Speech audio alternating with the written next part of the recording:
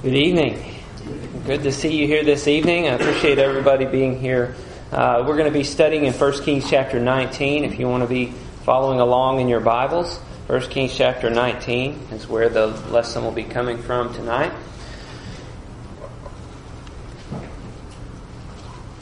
A few weeks ago we started looking at the life of Elijah, and we went through chapter 16 into chapter 17. We looked at the rest of chapter 17, and we looked at chapter 18, and we saw the ministry of Elijah as he was trying to turn the hearts of the people back to God. He was offering up prayer to God for 3.5 years that it might not rain. And the last time we studied this, we looked at verse 18 and saw that it hadn't rained for 3.5 years. And then Elijah calls this competition together, and he gets God to send down fire from heaven on a sacrifice and burn it up. And everybody's rejoicing and saying, "The Lord, He is God." And they're ready to go off, and they kill all the prophets of Baal, 450 prophets of Baal. And it seems like everything is going great. Like this is going to be some kind of a fairy tale ending to this story. It seems like everybody's on board. Ahab's even there, and he's understanding all this. And Elijah prays for rain, and it rains. And then we read at the end of chapter 18 that he runs back. He beats Ahab back to Jezreel, and he finds out that things aren't going to go as he had hoped. All of that excitement, all of that fun of seeing God respond to all of his prayers and do everything that he asks him to do is not going to have the kind of outcome that Elijah has hoped. When he gets back to Jezreel, he finds out that Jezebel didn't like this information very much. Jezebel is the wife of King Ahab. And she's the one who came from Tyre who brought all of these prophets of Baal down. So she wasn't a big fan of Elijah killing off her prophets. I mean, those are the guys that are talking good about her, right? Those are the guys who are saying, everything that you do will be wonderful, and you will have such great prosperity in the land, and building her up. And now they're dead, so she's not really happy about it. So everything then falls apart. You might think, well, everybody will just rise up against Jezebel, right? And everything will be good. But the rest of this story isn't as good as we might hope, or as good as we might think it should be. That's not the way life turns out. It doesn't go the way that we think that it should. Life is much more like a roller coaster than it is like an uphill climb, and then once we get to the peak, everything is rainbow and roses and good times. It's much more like a roller coaster without any of the fairy tale endings that we are looking for.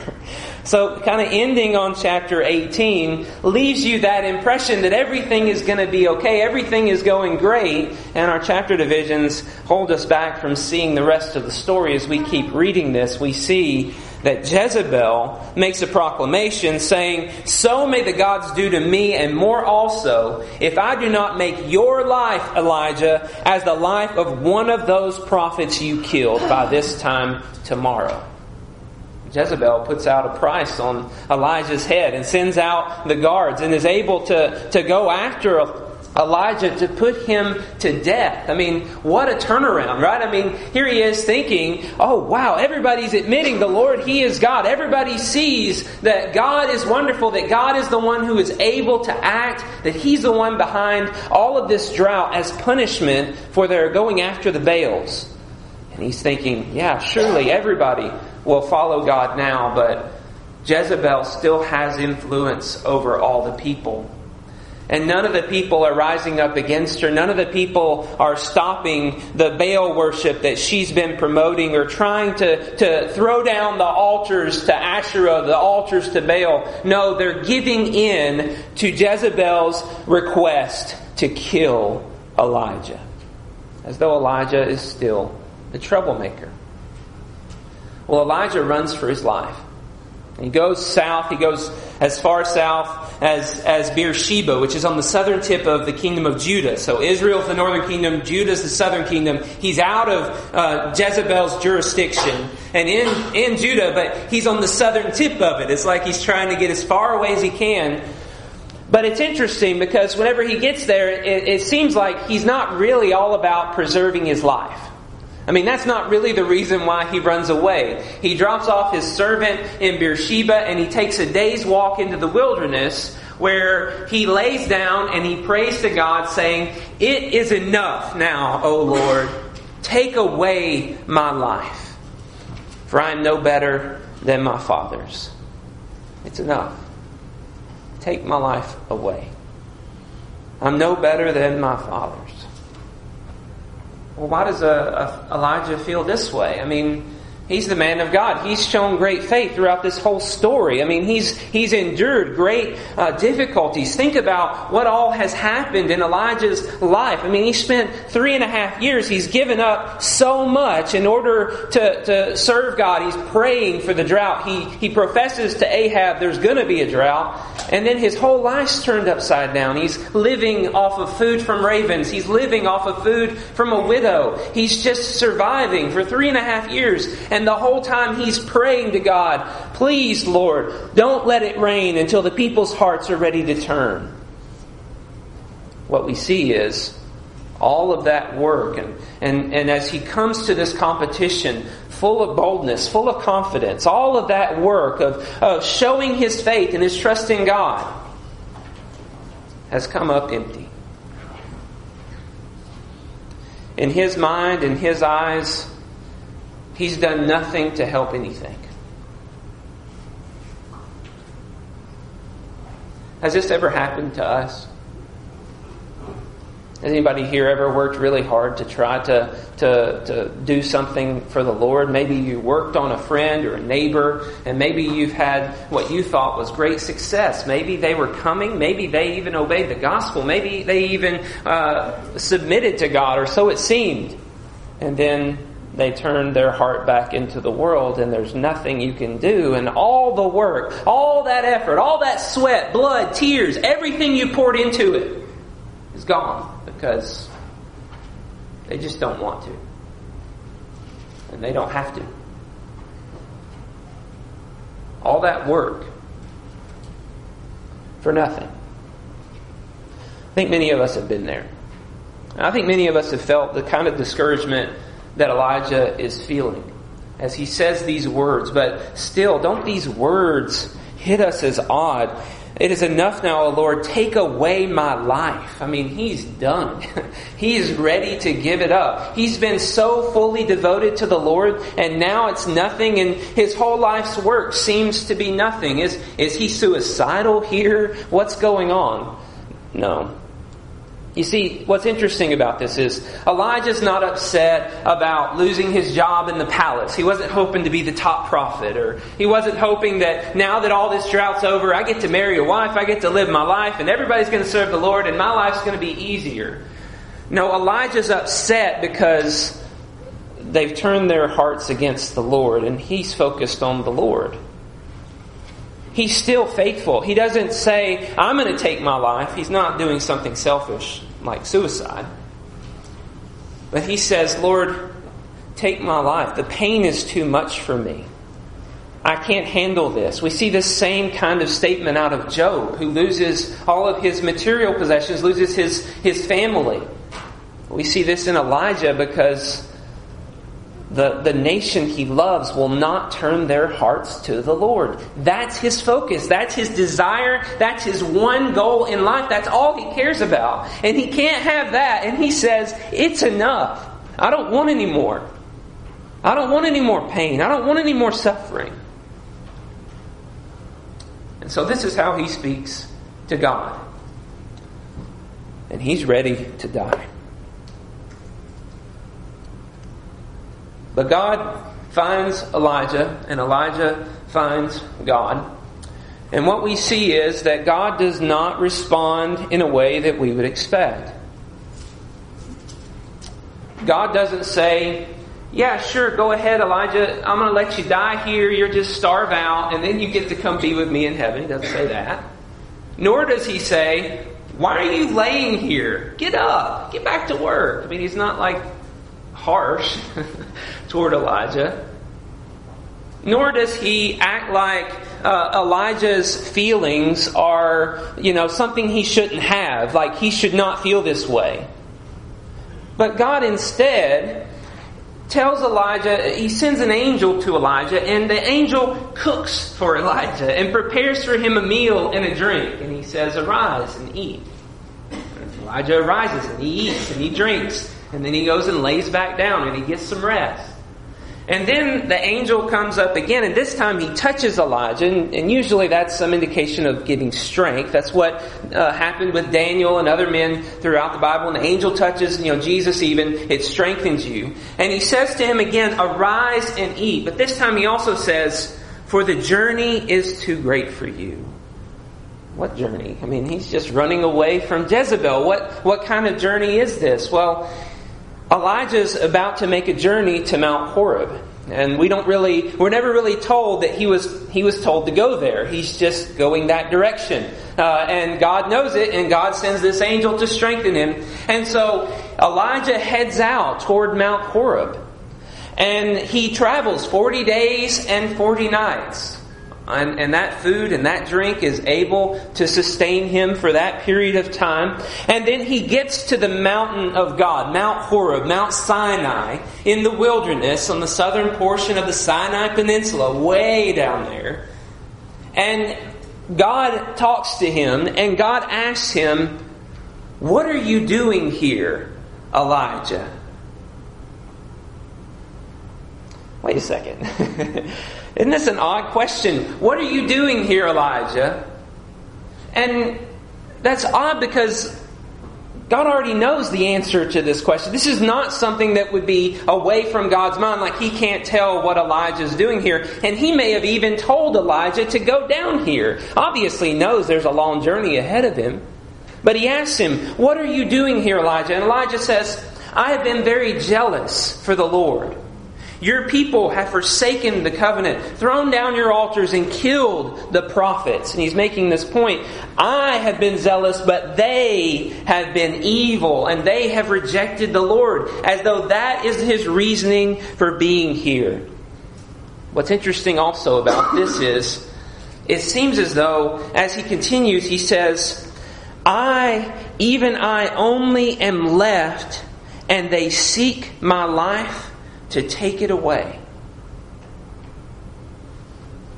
Yeah, he seems very pessimistic, right? This is why he's saying all of this. Just take away my life. Let me die. Because he has been jealous. He has been zealous for the Lord. And all of Israel, all of them, have turned their back against him. And all the prophets have been killed. Well, we just learned in the last chapter that Obadiah was hiding 100 prophets. So what's going on here? Well, maybe they exposed themselves. I don't know. But maybe they thought, they're saying the Lord, He is God. Everything's good now. We can come out of the caves. And maybe they were put to death too along the way. Maybe Elijah saw this. Maybe they sacrificed themselves. We don't know. But for whatever reason, Elijah says, I only am left, and they seek my life. We get the impression that he's it. He's the last of the prophets. Israel has become so evil that they've killed off every single man of God in the nation. Well, what's he doing here? Why is this the place that he's going? He didn't ever really answer the question, did he? He just kind of stated his feelings on the matter. What's going on right now? How I'm feeling and why I'm doing what I'm doing. Why I feel like I should be dead and be with you. That seems to be what he's doing. But then God responds to Elijah and he says, "Go out and stand on the mountain before the Lord." Okay, so now Elijah has responded, and God says, "Why don't you come out here and stand in my presence?" This is interesting. Well, all right. Elijah starts to walk toward the opening of the cave, and then all of a sudden, whoosh, wind comes. And it's so strong, it starts breaking the rocks outside. The mountain is literally falling apart because of the wind that is coming. And he says the Lord was not in the wind. And then all of a sudden there's an earthquake. The whole mountain is shaking. The Lord's not in the earthquake. And then there's a fire. Imagine this. Elijah, come out into my presence, and there's wind, there's earthquake, there's fire. I mean, I'd be terrified. I'd be curled up in the back of the cave, terrified of what is going on outside. Like, what is he trying to do to me? What's going on? And then he hears a very quiet, a gentle whisper. And so he wraps his face and he walks outside of the cave to hear what God says, to stand in His presence as he was commanded to do. And God says, "What are you doing here, Elijah?" I mean, the first time the question was asked, we're just kind of like, what kind of response is this from God? What are you doing here, Elijah? That's not comforting Elijah at all. And then he does it again. He asks him the same question. Why does he do that? Why is he asking him this question? Well, Elijah responds. If he was supposed to learn something from the wind, the earthquake, the fire, he didn't learn it, because Elijah responds with the exact same response. He says, "I've been very jealous for the Lord, the God of hosts, for the people of Israel. I've forsaken your covenant, thrown down your altars, killed the prophets with the sword, and I, even I only, am left, and they seek my life to take it away." Why does he say the same thing? I mean, this is just a confusing text. It's complex, complicated. There's not a whole lot of insight given into why these things are said this way. And we have to try to understand what's going on here. What is he really saying in all of this? Well, think about this for a second. Elijah is on the mountain of God. The mountain where Moses came in to the wilderness to establish this covenant with God's people. This is the very mountain where God gave the tablets of stone to Moses to bring down to the people. And so that is the covenant that the people have broken. And Elijah's comment to God is, "The people have forsaken your covenant." There's something that's being implied in what Elijah is saying. But he's not willing to say it all. He's not willing to say, "You need to do something about this." No, he's too humble for that. Elijah just says, "This is the situation that's going on, and I don't know what to do about it." He's looking for God to solve the heart problem in Israel. That's what he wants. That's his whole desire. That's why he's so upset, because everything seems broken and he can't fix it. Elijah knows there's nothing he can do to solve this problem. This is why he says this same thing twice. Because this is how he feels, and he knows that God knows all of this information, and he's looking for God to give him a response. Elijah is not about trying to prescribe a punishment for Israel. He doesn't involve himself in that business of God's. He's just opening himself up to let God do whatever it is that God wants to do. And that's exactly what God does. As the text continues, we see God reveals His plans for His people. He reveals that He is going to actually judge His people through the Syrians and also through someone inside of Israel. He tells Elijah, "You're going to go and anoint Hazael. He's the king of Syria. So you're going to go outside of Israel to anoint a king who's then going to bring up the sword against my people. And then you're going to anoint Jehu, and he's going to rise up against your own people. And you're also going to anoint Elisha. And he's going to be a prophet like you, and he's going to end up coming out and killing anybody that the others don't kill." Actually, what happens is Elisha's the one who anoints Hazael, anoints Jehu. And Hazael and Jehu kill so many people, we don't really see Elisha killing anybody. I mean, they just wipe out the northern kingdom in a lot of ways. They really beat them hard. So it's really good judgment that we see coming from God, fulfilling all of this that He says here to Elijah. But not just that. He goes on and he says that there's more than you can see.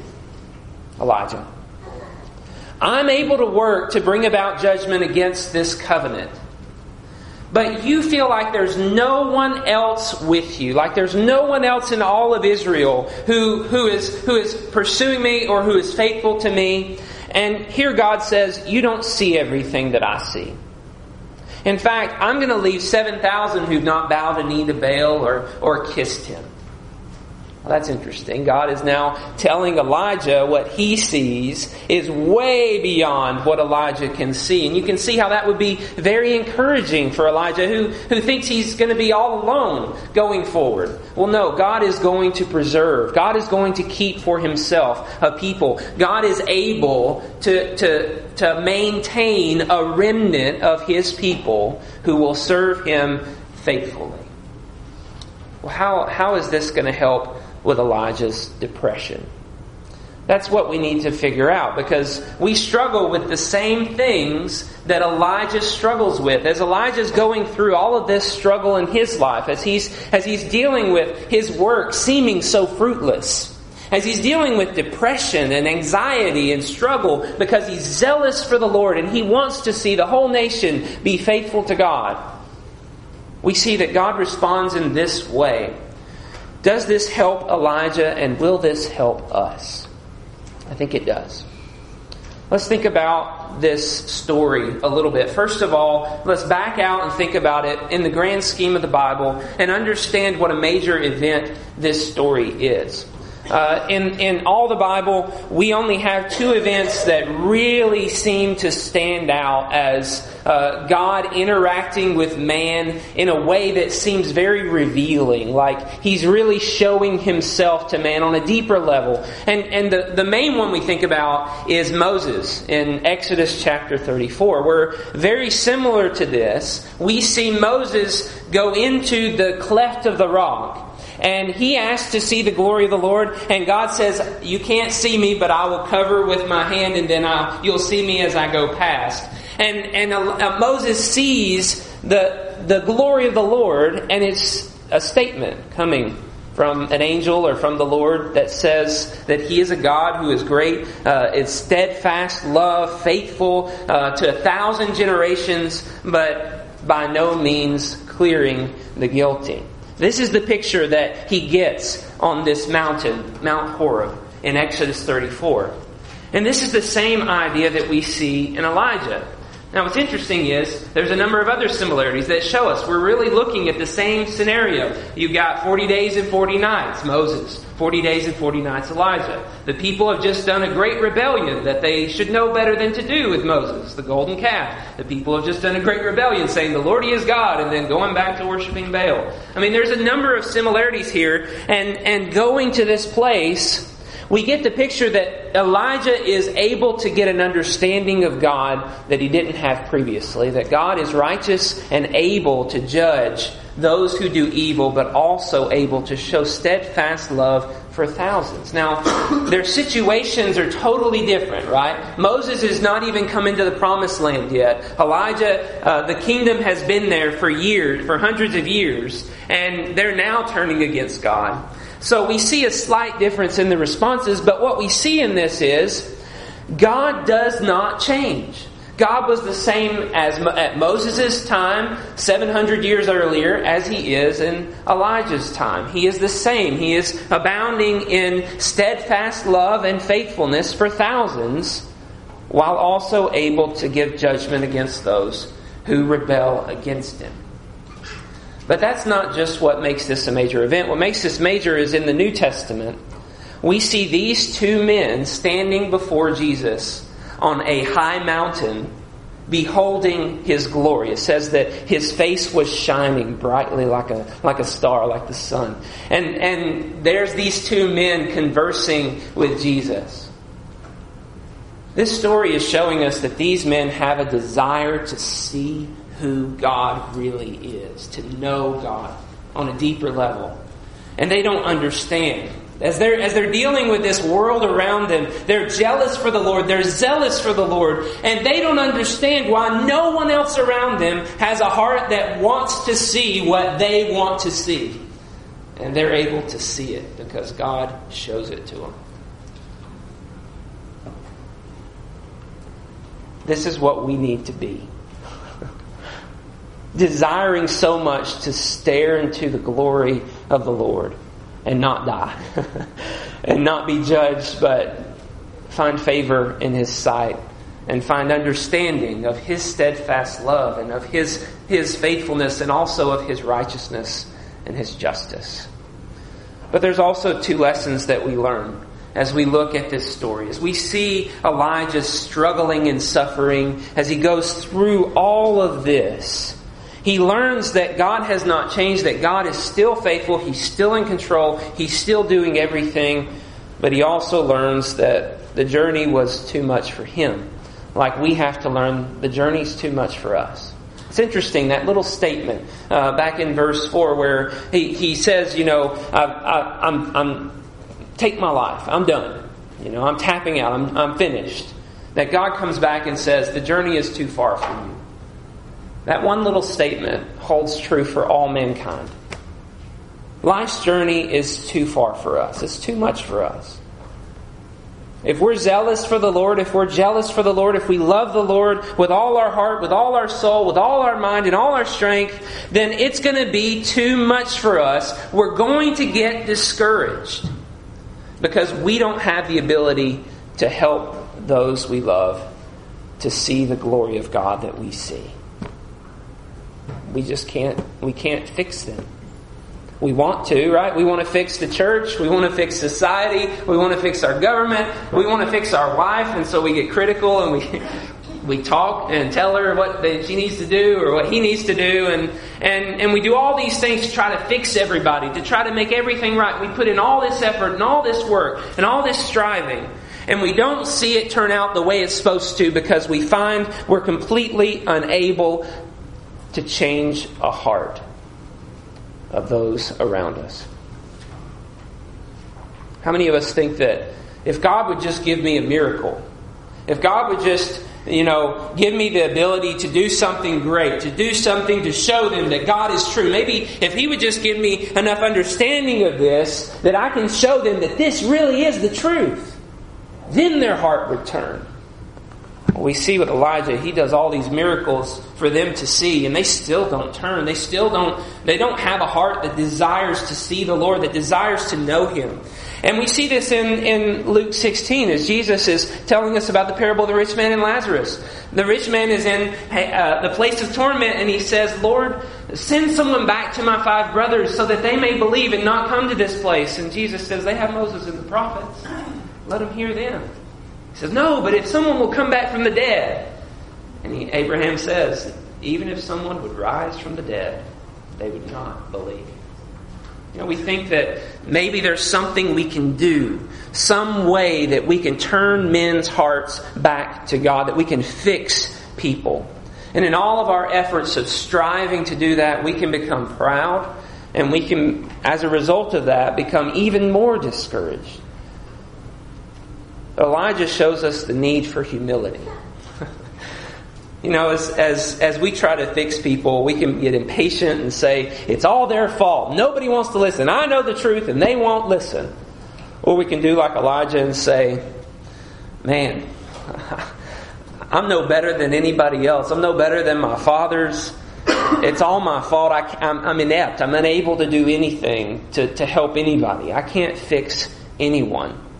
And this is the way that Elijah handles his work as he goes to God. He says, I'm no better than my fathers. We see humility in him. That as he's trying to work, as he's trying to do what God wants him to do, he's unable to do it because he's just too weak. There's something that's missing. There's something that's wrong that he can't figure out. And Paul pointed to this in the New Testament. And in 2 Corinthians, he alluded to this idea that we might try to do things, that we might try to fix people, that we might try to make people believe and understand the truth. In 2 Corinthians chapter 4, It says, "Therefore, having this ministry by the mercy of God, we do not lose heart. But we have renounced disgraceful, underhanded ways. We refuse to practice cunning or to tamper with God's word, but by the open statement of the truth, we would commend ourselves to everyone's conscience in the sight of God. And even if our gospel is veiled," notice he's pointing out that some people are not going to see it. There's something in front of them. Our gospel is veiled. It is veiled to those who are perishing. In their case, the God of this world has blinded the minds of the unbelievers to keep them from seeing the light of the gospel of the glory of Christ, who is the image of God. You see, some people can't see what those who are zealous and jealous for the Lord have been able to see. Some people can't behold the glory of the Lord. There's a veil over their eyes. They are blinded to what is good, to what is wonderful, which we have been given the opportunity to see in the plainly spoken word of the Lord. And he says, we're not tampering with it. We're not trying to fix the way that we do things. We're not trying to make it in such a way that everybody will listen and everybody will turn and follow the Lord, like we're going to fix the whole nation of Israel. That's not the way he's looking at it. He's saying we're just stating the truth. Verse 5, "For what we proclaim is not ourselves, but Jesus Christ as Lord, with ourselves as your servants for Jesus' sake. For God, who said, 'Let light shine out of darkness,' has shone in our hearts to give the light of the knowledge of the glory of God in the face of Jesus Christ." And I love verse 7. "But we have this treasure in jars of clay, to show that the surpassing power belongs to God and not to us." We approach our work as Elijah does, thinking the power is ours and we can fix it, and we can use the gospel as a tool to fix and to correct everyone around us. But the truth is, the power belongs to God and we're just servants of His, sent out to shine His light for those who desire to see, to see. The journey is too great for us, but the journey is never too far or too great for God. God is the one who is able to turn the hearts of men back to Him. And He has chosen to do this by sending His Son down to this earth to live a life that is perfect, that shows His glory for all mankind to behold, and to let Himself be sacrificed to show His steadfast and faithful love that's greater than anything that we can imagine. God is able to rescue the godly and to punish those who are unrighteous. We are not. We have to relinquish our control, our desire to control, to fix, to correct everyone else around us, as though it's within our power to do that. And we have to let God use us to serve Him and to shine the light for others to see. Elijah is then told, I want you to go out. I want you to anoint these guys and continue in the work that you've been given to do. And that's exactly what he does. And there are thousands, it seems, who end up being faithful. And we see in Elisha a whole school of prophets who are developing over time. And God is working through the work that Elijah does to bring about His glory. This is the way that God has always worked. He's always working to bring up those who are downcast, those who are discouraged, and to encourage them that they can be more through His working through them. He doesn't go for the proud. He's opposed to the proud. But He gives grace to the humble. He loves those who humbly submit to Him and are willing to give them their hearts and want to see Him and be with Him for all eternity. Is that you? Is that me? That's what this message is trying to encourage us to be. All those who seek the Lord can find Him.